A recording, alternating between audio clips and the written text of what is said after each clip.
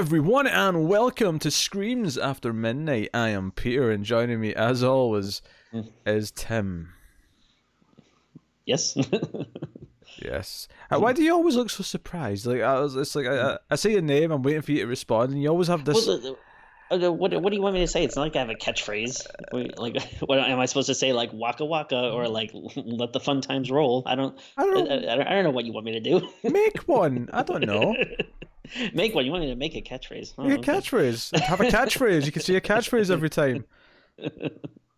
Jeez. All right. Tara's got a catchphrase at the start of the day. She's only been doing it for like 20 episodes, and she's already got one. I don't want to sell out. I'm not a sellout like Tara. We are a horror movie podcast. Maybe there'll be a Patreon tier. Someone can pick. Actually, yeah, that would be a good one. Like, you can every week, like, someone can pick the catchphrase they want me to say. It's not bad. That's a good one. How much do we charge for that? I feel like a weird number, like $3.50. $350. Oh, $3.50. Oh, $3.50. Yeah. Yeah, but that means like one person will get it and never give it up, and they'll have control over your stupid catchphrase every week. I'm okay with that.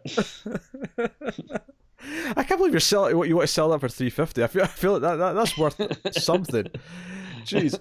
Anyway, we are a horror movie show. We talk about horror movies every single week, but it is the Octoberthon, which means it's not every week. It means it's every single day in the month of October. And this is like right in the middle of the month by the time you're getting this one, I'm sure. But this is, for the record, I want to point out, this is the first one we're recording with Tim's haircut and shaven face. I want to point that out just for continuity's sake. This is the first one we recorded with this new, Look, yes. Is that the word you're looking for? I'm not going to lie. Yeah. You've got a bit of a Patton Oswalt thing almost going with this setup. It's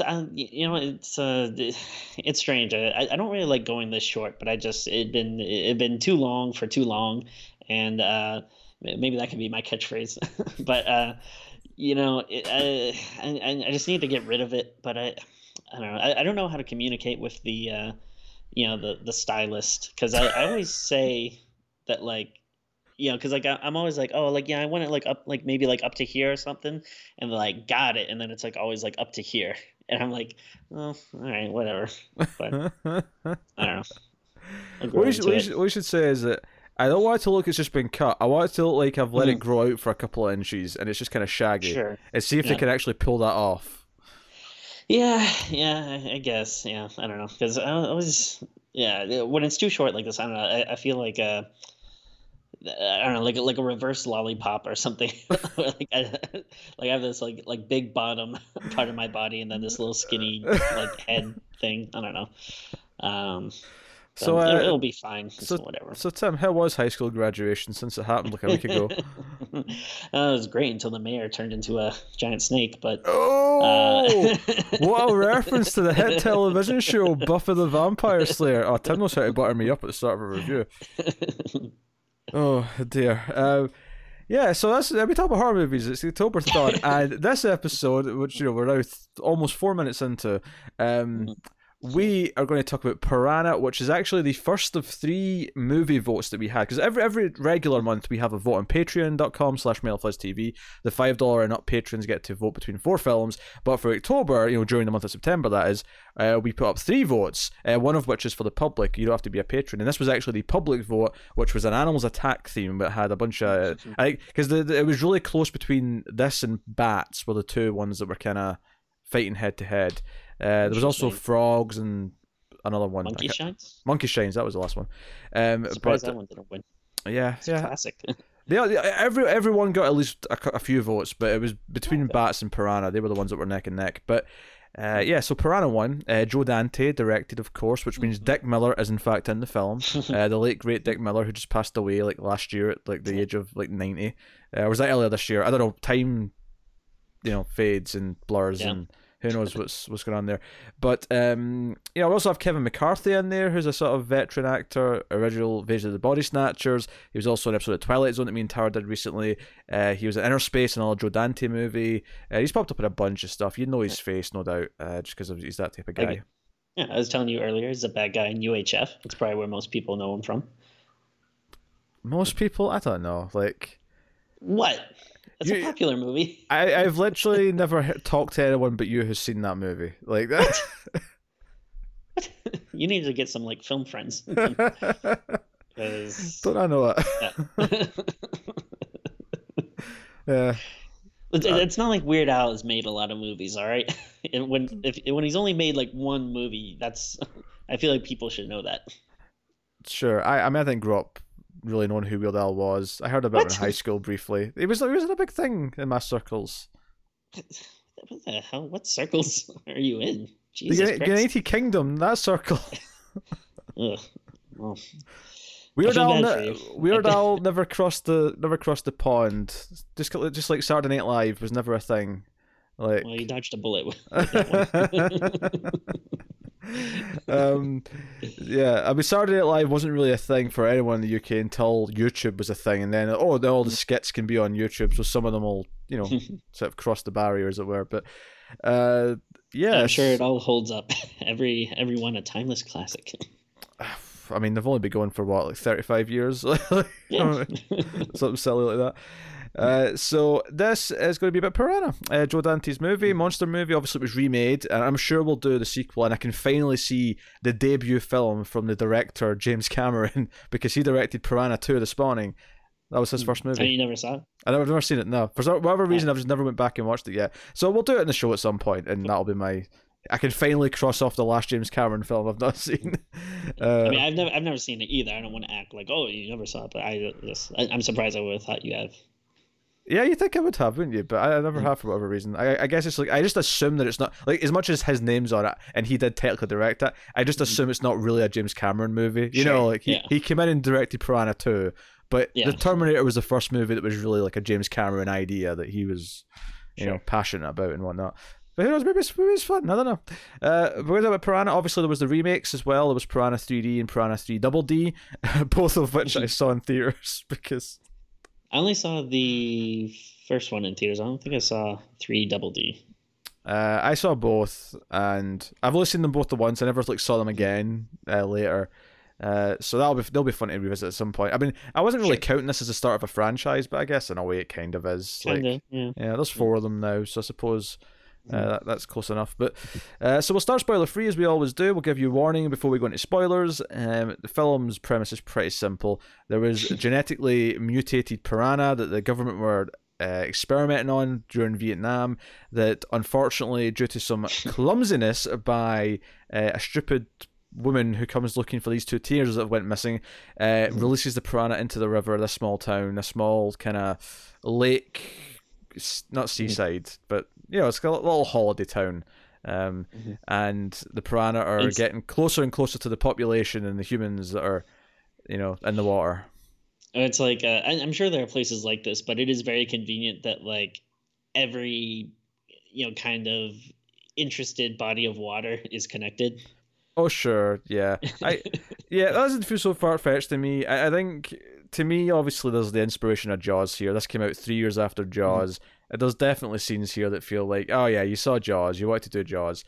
Not that I blame Joe Dante. I mean, it is worth mentioning this is a Roger Corman movie, who, of course, is known for making B movies and rip-offs. And although I would argue that his rip-offs have a lot more charm to them than, say, The Asylum or anything like that. Like, definitely. It's not like he called this like Mouth or something like that. Or well, think of another word for Jaws. I don't know what else you can call it. Well, like, it's not like shark teeth or something. yeah. I mean, it's different enough, but it's clearly inspired by Jaws. And it's Joe Dante's. Is it his first movie? Let me double check. I actually don't know that. If not, it's got to be close. Yeah, it's definitely close because he. Because obviously did this. They did The Howling, and I feel like it's after that it became the Joe Dante that I love. Oh no, he did some stuff before this. He did one movie before this. He did Hollywood Boulevard in 1976, because this movie is 1978. And he did a documentary before that in 1968. So that was like a full 10 years earlier. I assume that was like right out of film school or something like that, maybe. Like a student film thing.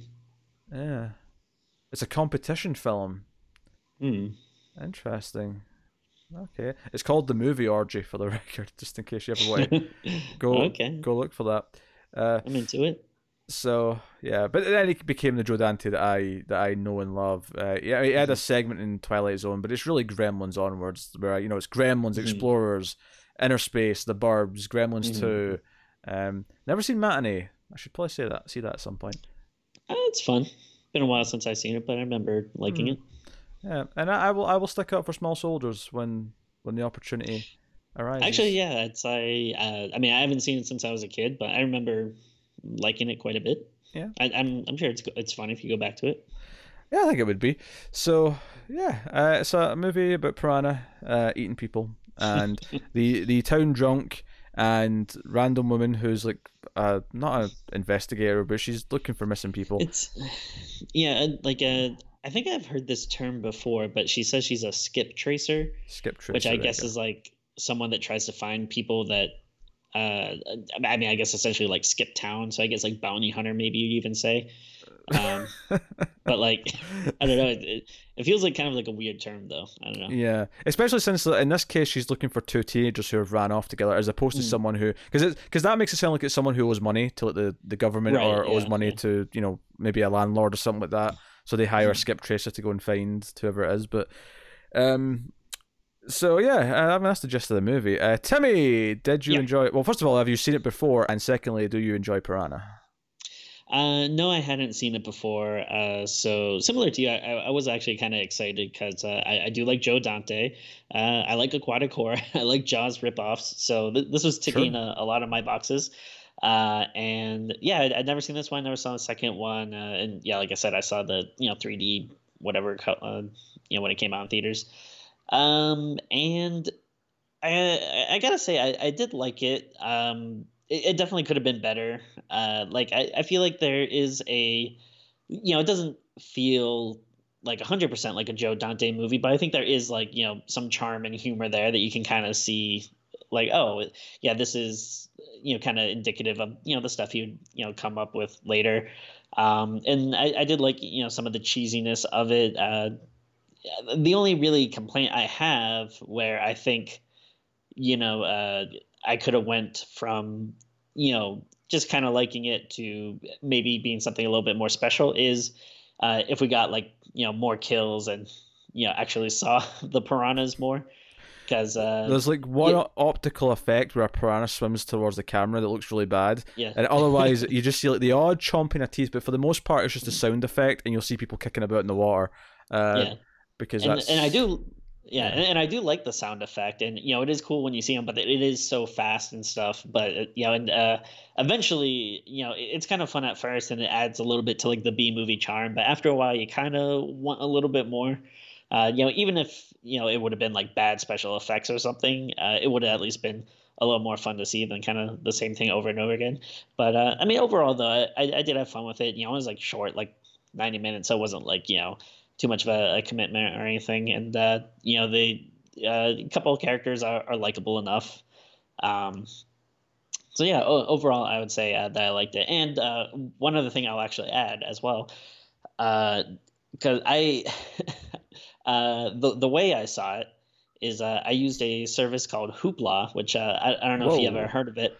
I've heard of But it, but I'm not. I've never used it or familiar with how it works. So I'm assuming you're well, about to say something interesting. yeah, well, actually, it's really cool. What it is it's basically a streaming service that is run by the library. So you need Oh, you need a library card to use it, which I actually have two library cards. There's one for the a library in LA, and then I had one in Glendale. And I tried using my LA one, but for some reason it had a block on it. I don't know why. It might have expired, but I know I returned everything, so it can't be that. But um, but my Glendale one worked, so I was able to log in with that. And then yeah, it's and the reason why I bring it up though is just because, especially now in October, everyone's probably looking to watch horror movies, and I was looking at the selection, and obviously Piranha was on there, but there's also a lot of really other good stuff, and they had like new stuff, they had old stuff, they had like big stuff, small stuff, and since it is October and we're watching lots of extra horror movies, I've been going through, you know. obviously I have a robust collection, but I'm always looking for different stuff, and sometimes I'm lazy and don't want to get up and put something in the Blu-ray player. But I've been As you going do. through Netflix, Hulu, Prime, HBO, and it's like the selection just sucks. Like Jesus, I can't believe how bad it is. Like obviously there's a few gems here and there, but really it's like kind of grim for a lot of these things. So I just wanted to bring it up in case anyone is looking for some good stuff that and they have like places they might have not checked. I definitely recommend checking this or just going to the library in general. The selection might surprise you. Might I don't know. I think, It's better than stuff that's on Netflix. I mean, I have to admit I don't use the library much, but I do. I'm fairly sure that you can request them to order things, assuming they're not like out of stock or whatever. You can request them, and they'll take it from another like library. Like they'll like okay, so X person wants this movie that's in stock at this other library. They'll send a copy over to them, and they'll get it for you. So libraries are very handy. You can get a lot of stuff for free. I feel like it's something that like a lot of people forget about, myself included. But it's a great way, especially there's always so much stuff that you want to watch or read or whatever. So, and money is so tight nowadays that it's you always forget that it's like, oh yeah, there's this free place that you can go and get tons of stuff that doesn't cost anything. If you noticed, I wheeled back there for a second. I was looking at my shelves, and the reason why I did that is because for some reason I had this little thought in my brain where I went, I rented Piranha, but maybe did I forget I owned it, and I was worried that I actually had it on Blu-ray and rented it anyway. Luckily, I do not own it, but I second guessed myself because I almost did that a few weeks ago with Creepshow. I almost went to rent it and then realized, wait, I think I've got it on Blu-ray, and I did. So that's definitely happened to me before. Yeah. It's hard to keep when you're big film buffs like us. Sometimes it's hard to keep track of everything. I know. With me, what it'll usually be is like I'll go to a store and let's say maybe I'm picking up something and like I'll go to Best Buy or something because like a new game or movie came out, and then I'll just kind of be browsing. They'll have like a special $5 Blu-ray section, and then I'll see something and I'll be like, oh cool, I should pick this up. I haven't seen this in a while. And I'm like, wait a minute, do I own this? I should probably double check. Yeah, no, it's a constant struggle when you have a big movie collection. You actually struggle to remember what you already own. So I had seen Piranha before. I've never seen the sequel, and I've seen, and I've never seen, or I have seen the D and the double D. Like I've seen those ones. That's funny. The only one you're missing is 2 then. The only one I'm missing, is the James Cameron one, bizarrely. But I didn't really remember anything from this one. I don't really remember much from the newer ones either, to be honest, outside of a couple of porn stars popping up and one notable scene with a penis in the second one. Mm-hmm. But with this one, even as I was watching it, nothing was really sort of like, oh yeah, I remember this bit now, or this is coming back to me. The only scene in the entire movie that stuck out to me is like, oh yes, I remember this bit now, is probably the weirdest boob flash scene that I've seen in a movie. because it was just weird enough that when she says a line that she says before she flashes her boobs, I was like, oh, I remember that bit now. But other than that, I didn't remember anything. And I think what's funny about that scene is I definitely know I haven't seen this movie, but that scene seems so familiar that I feel like, I don't know, did I see it like on a clip from like on something else, or like did I hear maybe someone talk about it on a podcast? Because it did feel really familiar. Yeah, maybe it was in a documentary or something like that. So that was weird. I mean, I like it generally. I think the fact that I didn't remember any of it maybe says that it isn't like some classic that is super high in your list or anything like that. But it is generally enjoyable as a little B movie. It doesn't necessarily have a lot of like kills or gore, but it does have a general kind of goal of like, okay, they're going further down the river, so our main 2 characters are trying to constantly like block at them from getting further, convincing people that there's actually danger, and and I like that there's kind of like a sub boss, if you will, where it's getting to where the kids' summer camp is, and they're in the lake there, and then eventually it's going to get to the resort where like that's where Dick Miller, the Dante regular actor, he's like the almost the mayor from Jaws, where he's not the mayor, but he's opening this resort that focuses a lot in the water. So he's like, no, don't be ridiculous. There's no killer piranha. No. We're going to open. We're going to have people having a fun time, good time. Only for a massacre to ensue. And like Joe Dante, as much of a horror guy he is, he's probably equally, if not more, of like a comedy guy. And I think there's genuinely some, funny jokes in this. Like, the one that comes to mind, like you're just talking about the Dick Miller character. Yeah, at some point he has that kind of guy that's, constantly kind of pestering him, and he always looks like, frustrated and fed up. And then, he's kind of trying to get his attention, and Dick Miller is like, what, like, what do you want? And like, he just says something like, the piranhas are eating the guests, sir. And like, that was like a genuinely like funny line. I was like, oh yeah, that's funny. And then there's a couple of lines that don't necessarily hold up today, but I did think were kind of funny because they were so like, like, oh, that's, not really something you would kind of say nowadays. Oh, sure, yeah. There's definitely, there's a line... There's a line where the woman character has to like take off like the cop's pants because his keys are attached to the pants, and she's like, because she's like, oh, the keys are attached to his pants, and the other guy in the other cell's like, well, take his pants off then, and she's sort of like struggling to get them off because this guy's unconscious, so she's kind of pulling them off, and then from the cells like, gee, I thought you'd know how to get a guy's pants off quicker than this. Like, whoa, all right.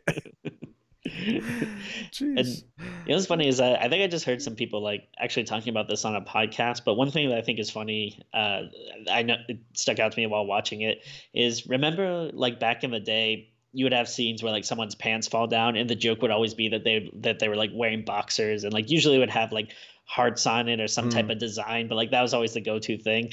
And I feel like it's kind of the opposite now, where usually if someone's pants fall down, the joke is that they're wearing like kind of like tighty whitey underwear or something now, which I just think it's kind of interesting. I feel like, oh yeah, that used to be a thing. Like we used to see boxers was like, hey, isn't it crazy this guy's wearing boxers? And now it's kind of like, oh, isn't it crazy this guy's is wearing underwear? Yeah, what can I say? I wear boxers. That's comfortable. Why not? Yeah, it's more comfy. Why would you not want to do that? I mean, they don't have hearts on them. I mean, I can't give you that, but like, oh sure, yeah.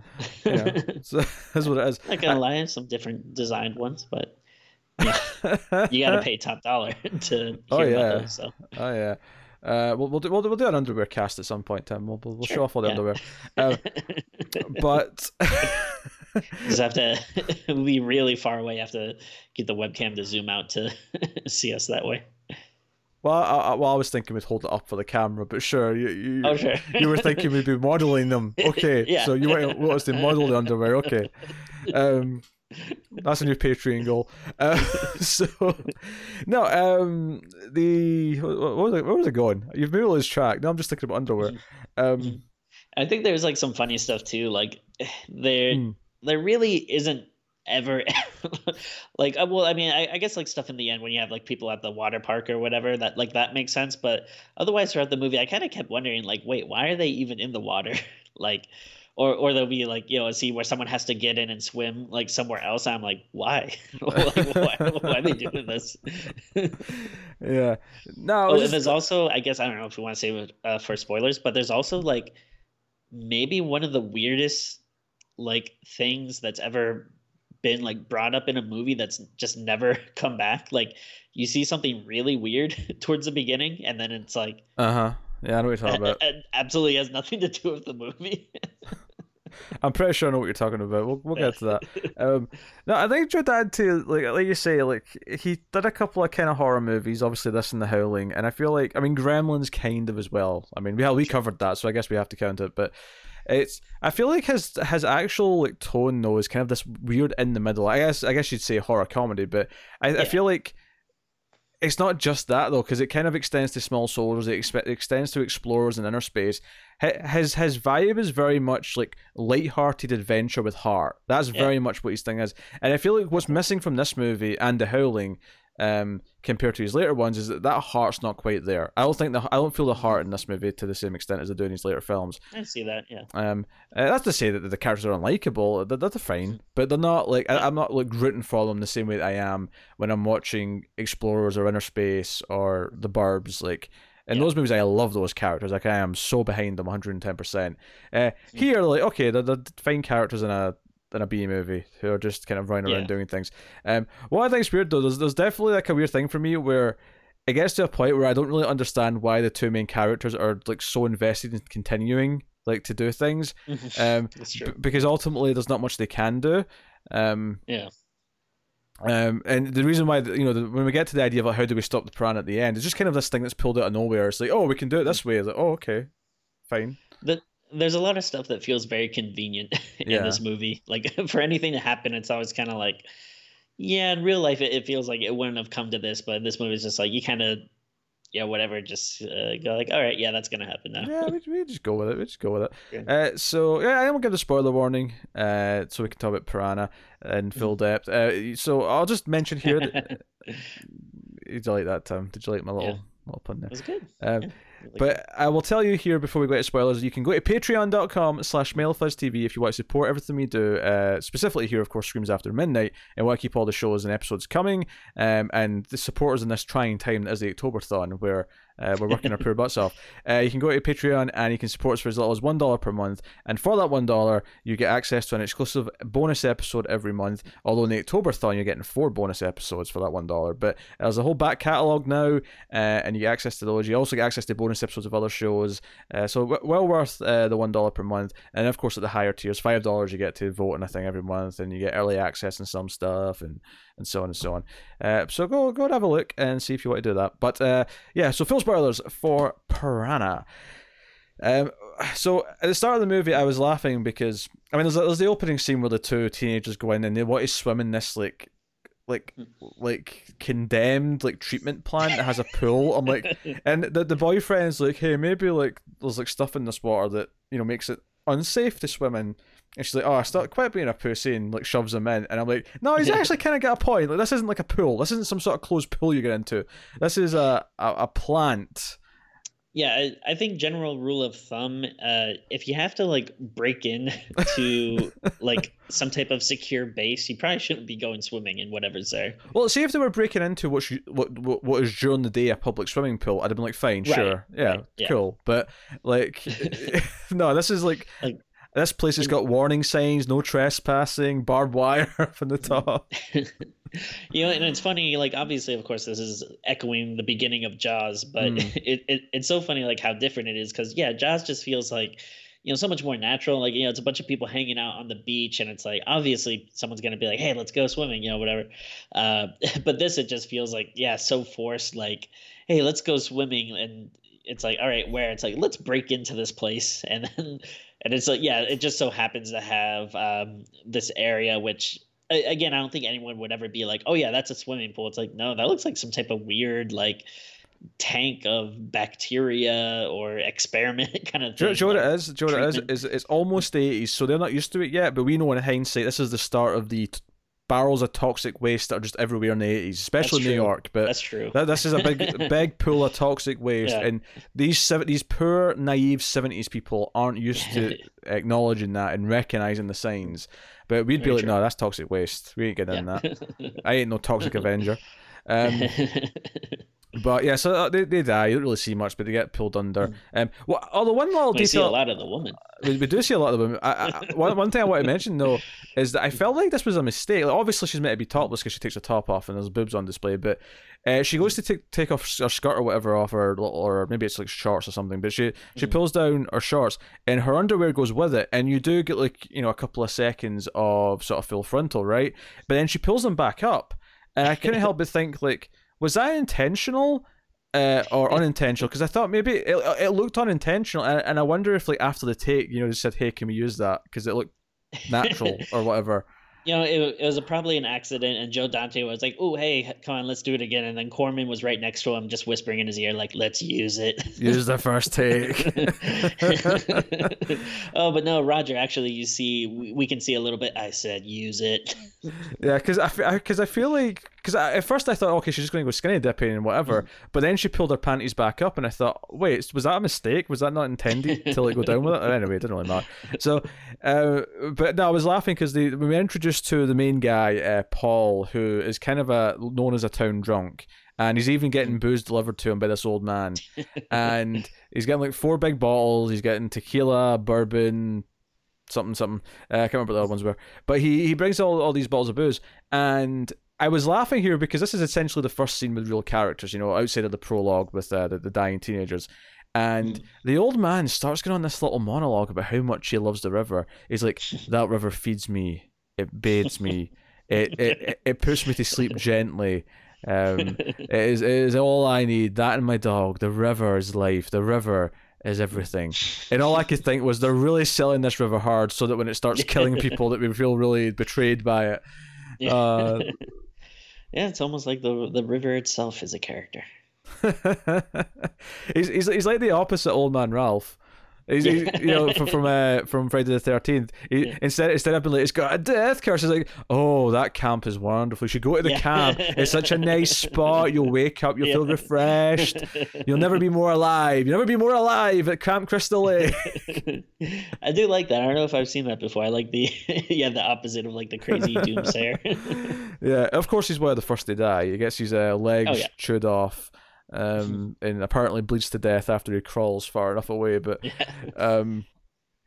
it's so weird because it seems like they're either like super fast and like people are just like doomed from the start, or it seems like they're just kind of biting you can get away if you try. Yeah. Like, well, that was something that I definitely remember from the remake and the sequel to that, is that it felt more like if you got attacked by the piranha, they basically ate all your flesh. Like you'd be just a skeleton within seconds. It was like this kind of rapid thing. Whereas here it kind of does vary back and forth between instant death and like you can survive a bunch of bites and get pulled out when it's convenient for the script. Yeah, and I guess to be fair, I guess this is more realistic. But man, I kept waiting for someone to just pop up as a skeleton. Like anytime someone's in the water getting eaten, I was like, oh, they're going to like take their arm out and it's going to be a skeleton, or they're going to crawl up and like half their body is going to be bones. But unfortunately, we never get that. There's like a cow's leg or something like that at one point they throw in to test it. That kind of comes back like that. I mean, it's still some bits on it, but it was kind of that idea. So Paul teams up with Maggie. Maggie just kind of like enlists his help because she's looking for the teenagers, and for some reason he helps her, takes her to this plant. And they find like after a while it seems like initially it doesn't really seem like he has any reason to help. After they establish there's a threat and it's in the water, we find out he's got a daughter who's at the camp, so he's got a reason to care that there might be deadly piranha in the water. But at first when he just drives her to this plant, it's like, why? Especially because since I forget, I feel like he says something specifically though where he's like says that he doesn't like people, or like he moved to this cabin to get away from like everyone else. But whatever. Yeah, in fact, actually, when they get back after the whole incident where the scientist comes joining in, who's played by Kevin McCarthy that I mentioned earlier, and it's clear that when they go, let's drain the pool to see if they were if they're in the pool, because like they find their backpacks or whatever, right? And she goes to drain this, because it's worth mentioning that this woman actually is what causes the problems, in the sense that she releases the piranha into the river because she drains the pool. No one would have died if it wasn't for her. Let's just put that in perspective.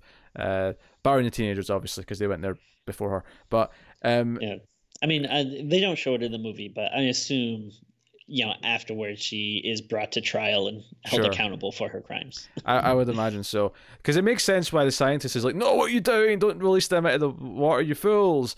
And for some reason, Paul just like immediately starts fighting the old man as if he's like life's in danger.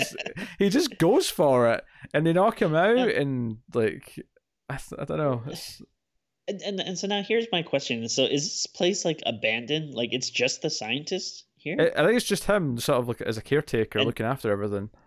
And I kind of got the feeling that he was like, it seemed like he was hiding. Like, I don't know if it's like a closet or another room, but it kind of seemed like he was almost hiding from the piranha, which doesn't really make sense. Yeah, and they go into like a lab area where there's like sort of failed experiments in tanks. But of course, the one thing you were mentioning earlier, the random thing that never comes up again, is there's like a stop motion effect for this little lizard thing that's walking around.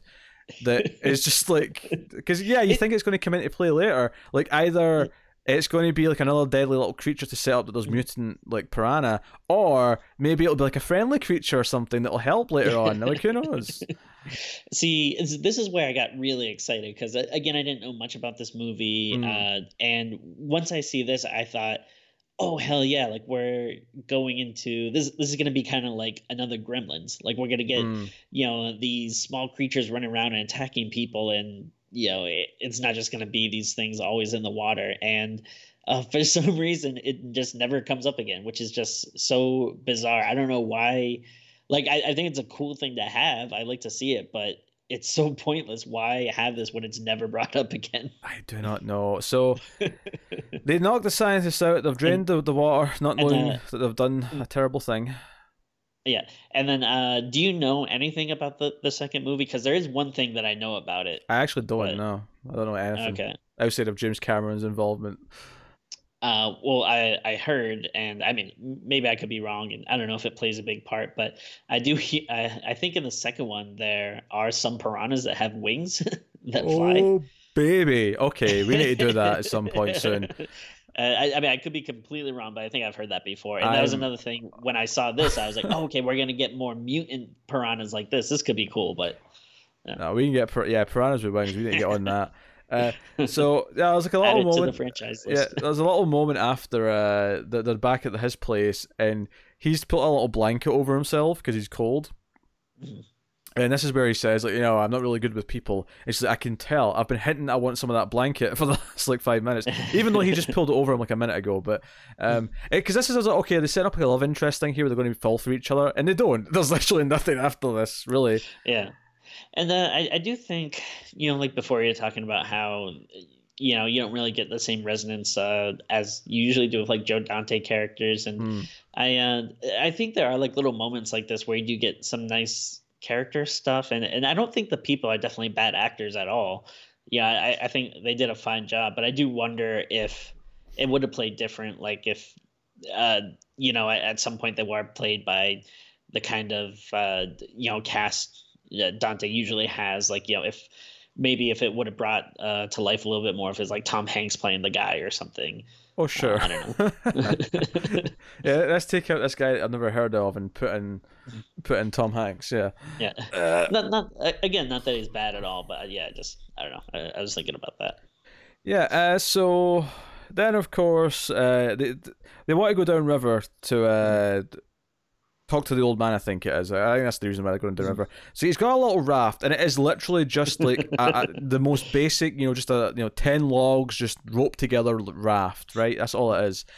So of course this thing is as dangerous as shit once they realise there's deadly piranha in the water. So they're go down the water, and they see the old man, and his legs are gone, and he's dead. And then of course they see this kid who was out with his dad on a canoe, and they save the kid.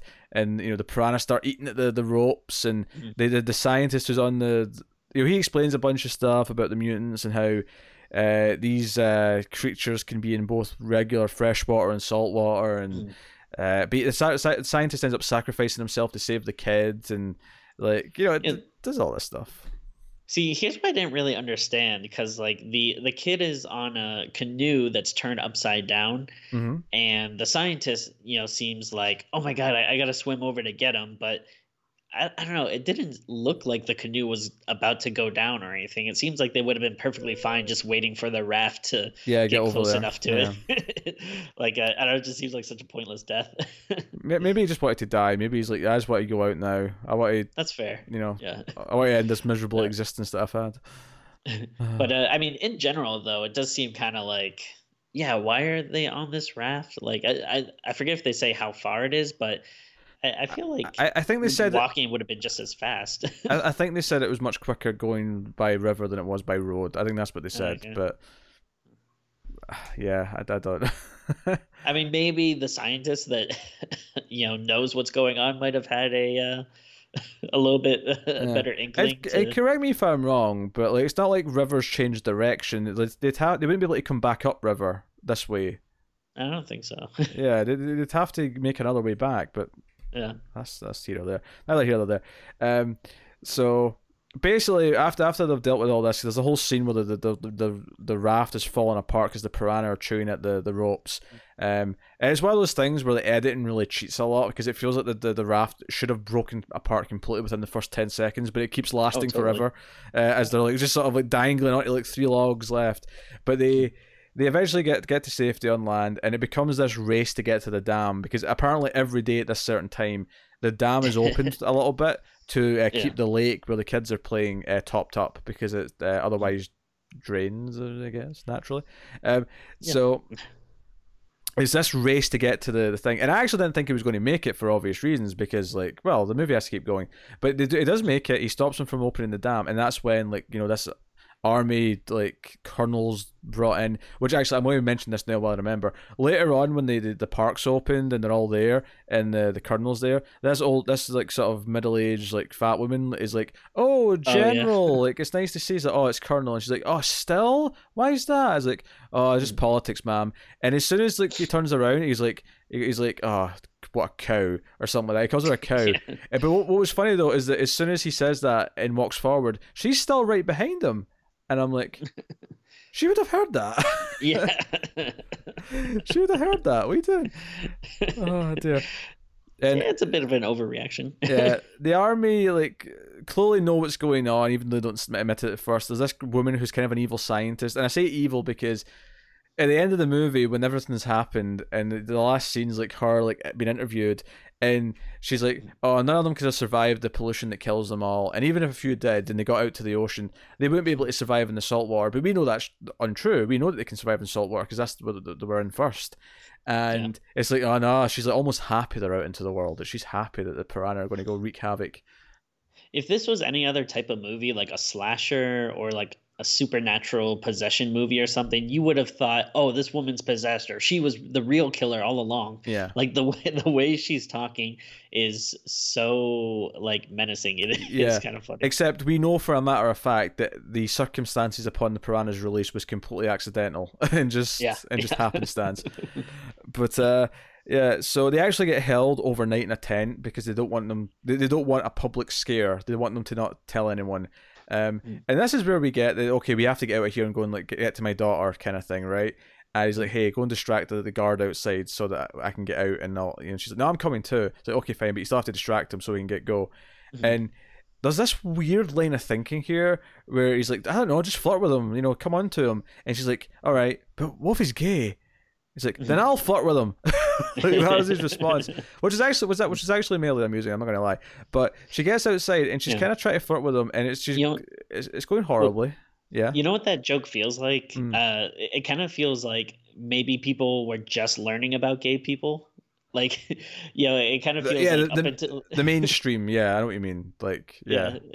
It was like, oh, hey, like, have you heard about this thing? Like, some people are gay. Maybe we can make a joke about that.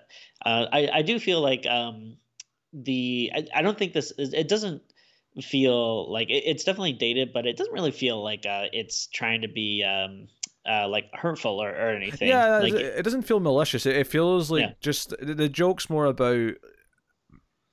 Yeah, it's like kind of how incompetent they are, and like at this. Yeah.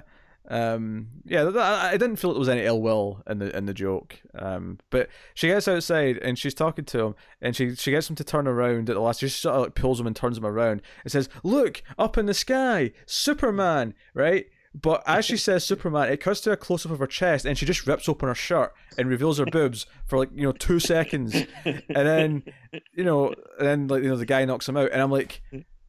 Were the boobs necessary? Like, you yelled, "Look, Superman," and he looked up. Yeah. In fact, you made him look up so that he's not looking at your chest. So I don't. What purpose did the boobs serve? I don't. And I like that I kind of like that the guy. Yeah, and it's not like he. It's not like he's like a sleazy guy. He it seems like he's like surprised by this. Like, he's also like kind of like, what the hell? And I do like that. The woman too, like, it's not really done in like a seductive way. It is in like kind of a funny cartoon way. So I do actually think it is kind of funny. Oh yeah, no, it's like her attitude isn't like, oh, I know how to be seductive and seduce a man. It's she's like, wait, what? I've never, like, how do I seduce someone that's a stranger? This is weird. Yeah, I can't do this. Yeah, which almost makes the boobs feel like a weird tacked-on pervy element where they don't need to be there. Like, it's funny enough with her just saying, "Hey, look, Superman." Yeah. But yeah, that's probably Roger Corman again. Oh, for sure. Yeah. It's probably a body double as well, because you don't see her face. I'm almost willing to bet you money it's a body double. But yeah, so they actually get picked up by a cop before they can get anywhere, and they end up spending the night in the jail cell, which leads to us with her, like, knocking the cop out to steal his pants so they can get out, and they take a cop car and they get to the summer camp, and there's like a little subplot throughout this, which I've not mentioned yet. And I almost feel like we should have spent more time in the summer camp getting to know the counselors and stuff to make it feel more like a kind of build up to caring about these people outside of just his daughter, who is kind of like scared of the water and thinks that something will be in there to eat her. And sure enough, there is, but it is kind of irrational in that sense. But the main running theme here, other than the fact that she's like scared to go in the water and she's asking the nice counselors to, hey, can you like get an excuse for me so that I don't have to do this stupid like water race that's happening. But there's this one counselor who's a complete dick. This guy with a beard that everyone hates, where even the counselors are like playing darts with his photo, and he's like, "No, you need to be brave. You need to have cojones to go in the water, you little bitch." Like that's basically his attitude, and he, he's constantly berating everyone. He's Mr. No Fun Allowed. Like even the other counselors like try to hide things from him because he's a nightmare. And when the main guy like phones him, he managed to phone him before he's like on his way there, and he says, "Hey, don't have the kids go in the water. There's deadly piranha." And he's like, "Oh, sure, there's deadly piranha." So there's a great moment after the whole chaos when just when the dad's arriving and the piranha are attacking. Now, admittedly, it's a bit unrealistic that only one kid gets killed in this. Like, really, there should be tons of dead kids based on what we've seen. But they're all flailing around. A lot of the kids have got injured legs and bloody arms and stuff, but there's this one dead kid that's like got like a jacket draped over them, and the horrible bearded guy just looks up at the main dad, and he looks back at him like, "You should have listened to me," kind of thing. And I'm like, why is the bearded guy not dead? Like, they made you made us hate him. Like, give us a nice grisly death. Come on. Totally. This is horror movie 101. And like, obviously it does sound kind of weird if someone calls you up out of nowhere and says, "Hey, this fish that's never around here is all of a sudden here and it's dangerous." But when you are running like a camp full of kids, don't you think just to be on the safe side, be like, "All right, it's probably a crank call, but maybe let's have everyone come in and like double check the water just to make sure." Yeah, or even just lie and say something that sounds more realistic for the area. Like, I don't know, like, I mean, this is Texas, so I don't know how realistic it is, but say there's an alligator like in the river or something like that. Like, say something that's some type of like fungus or something that's going around infecting people. Some type of germ disease or something. I don't know. Yeah. So yeah. I mean, one of the things that the movie maybe doesn't have worked too well for it is that this scene where they're attacked in the water is the kids, and then later when it's at the the resort. They're very similar scenes. It's a lot of people kicking around in the water. It's people try to get to small boats and try to like drag themselves out of the water and things like that. They're two very similar scenes. Yeah, and then like we were saying earlier, like ultimately it's not. The first couple of times you see it, it's fine, and I do like the sound effect that they make and everything. But after a while, it's just so much the same thing, and so much of like, when you're not really seeing anything, it just gets very kind of boring and repetitive. Yeah, the awful colonel who has a weird like financing deal with the guy who runs this resort with Dick Miller. He's like a secret partner. He's like being awful because they're on this little like raft thing. There's just like a proper raft with like walls and stuff. But there's a clear sign at the start when they first get on it. It's for 18 people. So when the attack starts, all these people are trying to climb onto it, and he keeps pushing them off out of the water. You want to make us tip over, so he's pushing people into the water, but then he trips and falls. So he gets the awful grisly death, perhaps even more deserving than the other guy. But so he gets his comeuppance. So, but see when like the main two characters showed up, I was like, well, what are they going to even do? Like they can't really save anyone, really. But they get in a speedboat, and their whole plan is to go to this place nearby, this like I don't know what it is, some water treatment facility, and pollute the water to kill the piranha. And he tries a rope to him and goes down, and he's got like 100 seconds before his breath runs out. He's like, if I don't get up in 100 seconds, just bolt it. And he's actually been like attacked by piranha at the end of this as he's turning the lever. So he succeeds in what he's doing, and he only survives because she like drives the boat off, and he comes like zooming with her to save him from the piranha. There is one scene with like a jet ski not a jet ski, like a there's a guy skiing, the back of the boat. I don't know what you call it. I think that's is that not jet ski? Well, a jet ski is like the it's like The vehicle. the vehicle. Yeah, it's a jet ski to Yeah. me. Um, Water skiing. Water Is it just skiing. called water? Yeah, it's just Yeah. called water skiing probably. There you go. Yeah, he's water skiing and he passes like a dead body and he's like, "Whoa, something's going on here!" And he's trying to communicate with the two women who are in the boat. And they start slowing down, but he realizes there's something in the water that's going to eat him. And the only thing that's saving him is the fact that he's above water because he's skiing. He's like, "No, no, speed up, speed up, speed up!"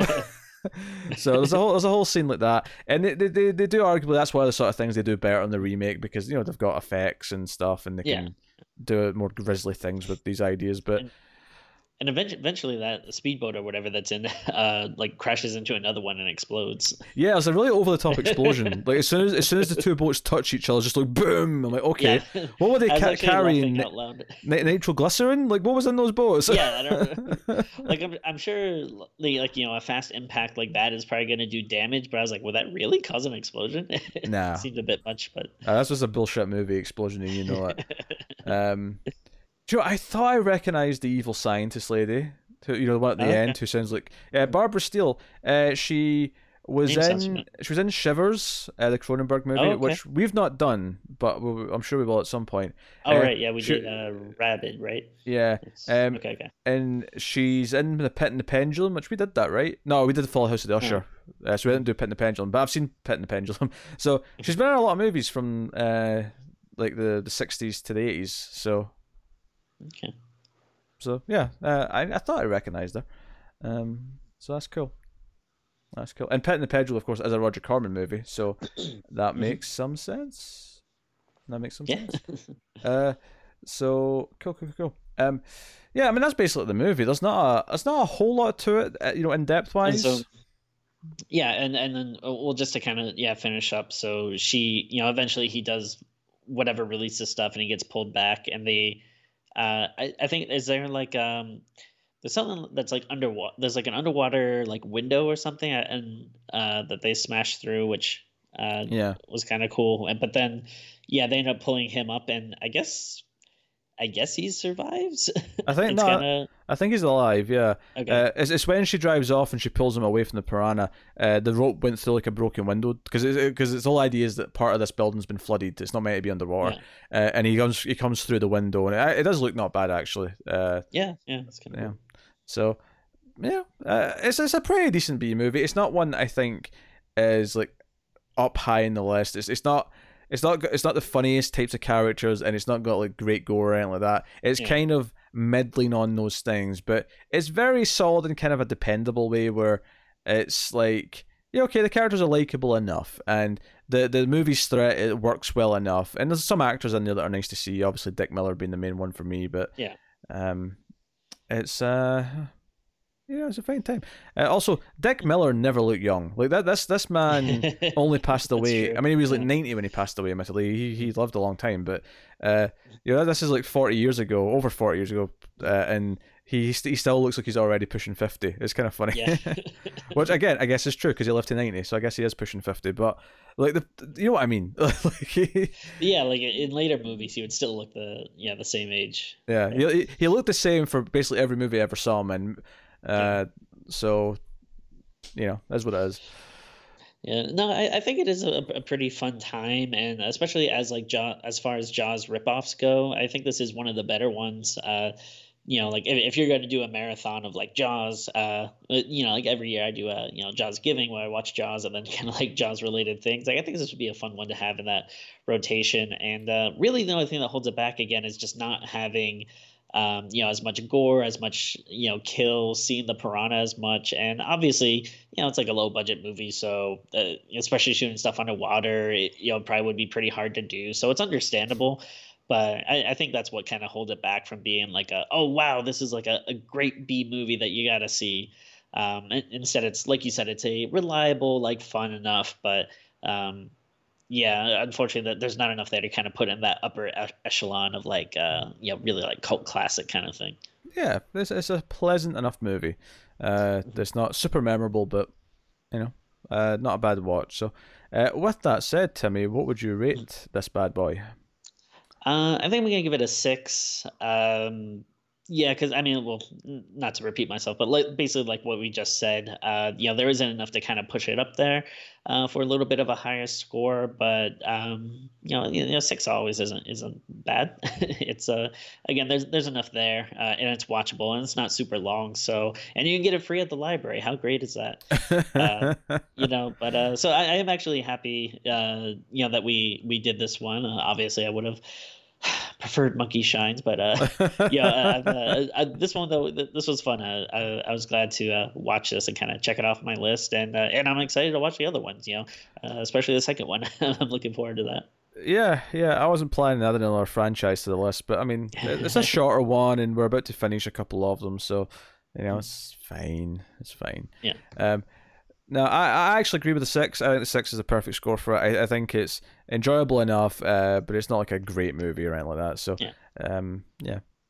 if you like these types of B movies, I think you'll get some fun out of it. But it's not going to be one that you have high up in your list of all time or anything like that. So there you go. That is Piranha. And we, of course, should remind you of a couple of things before we go.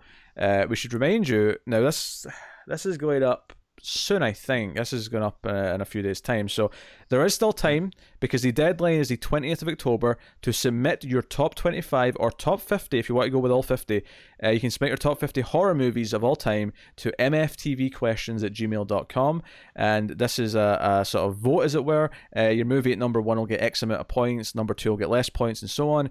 And there'll be a results show towards the end of the month where me and Tim will reveal what the top 50 horror movies of all time are, as voted for by you guys. So October 20th is your deadline, so it's coming up soon, so send in your lists and you can do that. And we should also remind you that on the October 21st, the very next day from that deadline, we're doing a live stream called Streams After Midnight. It'll be myself and Tim, and we will sit and talk to you guys. Be in costume, talking to you guys. Will you be in costume? We will be in costume. I never agreed to jack shit. Don't roll me into this. But yeah, so we'll be live streaming for a few hours. A couple talking to you guys, and then a couple doing a live movie watch of Pieces. So Monday, 21st of October, it should be fun. That is 6 p.m. Pacific, 9 p.m. Eastern, and 2 a.m. UK time. So clear your calendar and join us for the live stream. I mean, you can watch it afterwards. It'll be there to watch after it's done, but it'd be more fun if you actually come and talk to us. Yeah. So look forward to that. Otherwise, though, I mentioned Patreon already. You can go check that out. And it is worth mentioning that live stream could be a regular monthly thing should we hit a certain goal on Patreon. So go and have a look. You can like and subscribe. You can support us by rating the podcast on Apple Podcasts to give us a nice 5-star review. Helps more people find us in the future. They'll recommend us out more. So go and have a look at that and see if you can help us there. But otherwise, like, subscribe. Let us know what you thought in the movie in the comments and all the other things. And it is the October-thon, so you can expect another episode tomorrow. But once again, thank you very much for joining us in this, the holiest season of the year. The season of scares and gore and spookiness and season of the witch. The season of the witch. Very good, very good. Happy Halloween, Halloween, Halloween. Happy Halloween, Silver Shamrock. That is a reference, of course, to Halloween 3 Season of the Witch, because Tim set it up. So best Halloween movie. I don't know if I can get behind that, Timmy. Ain't no other Halloween movie that got Tom Atkins, so I mean, I do love Tom Atkins, I do, but no, I can't get behind it. Halloween 1, baby, all the way. Not only is it the best Halloween movie, it's the best horror movie of all time. I don't think there's any movie called Halloween 1, but don't be a dick. Don't be a Brahms. You've been such a Brahms right now. But that is us. So thank you once again for watching or listening. We always appreciate it. Keep watching scary movies, guys, and we will see you next time.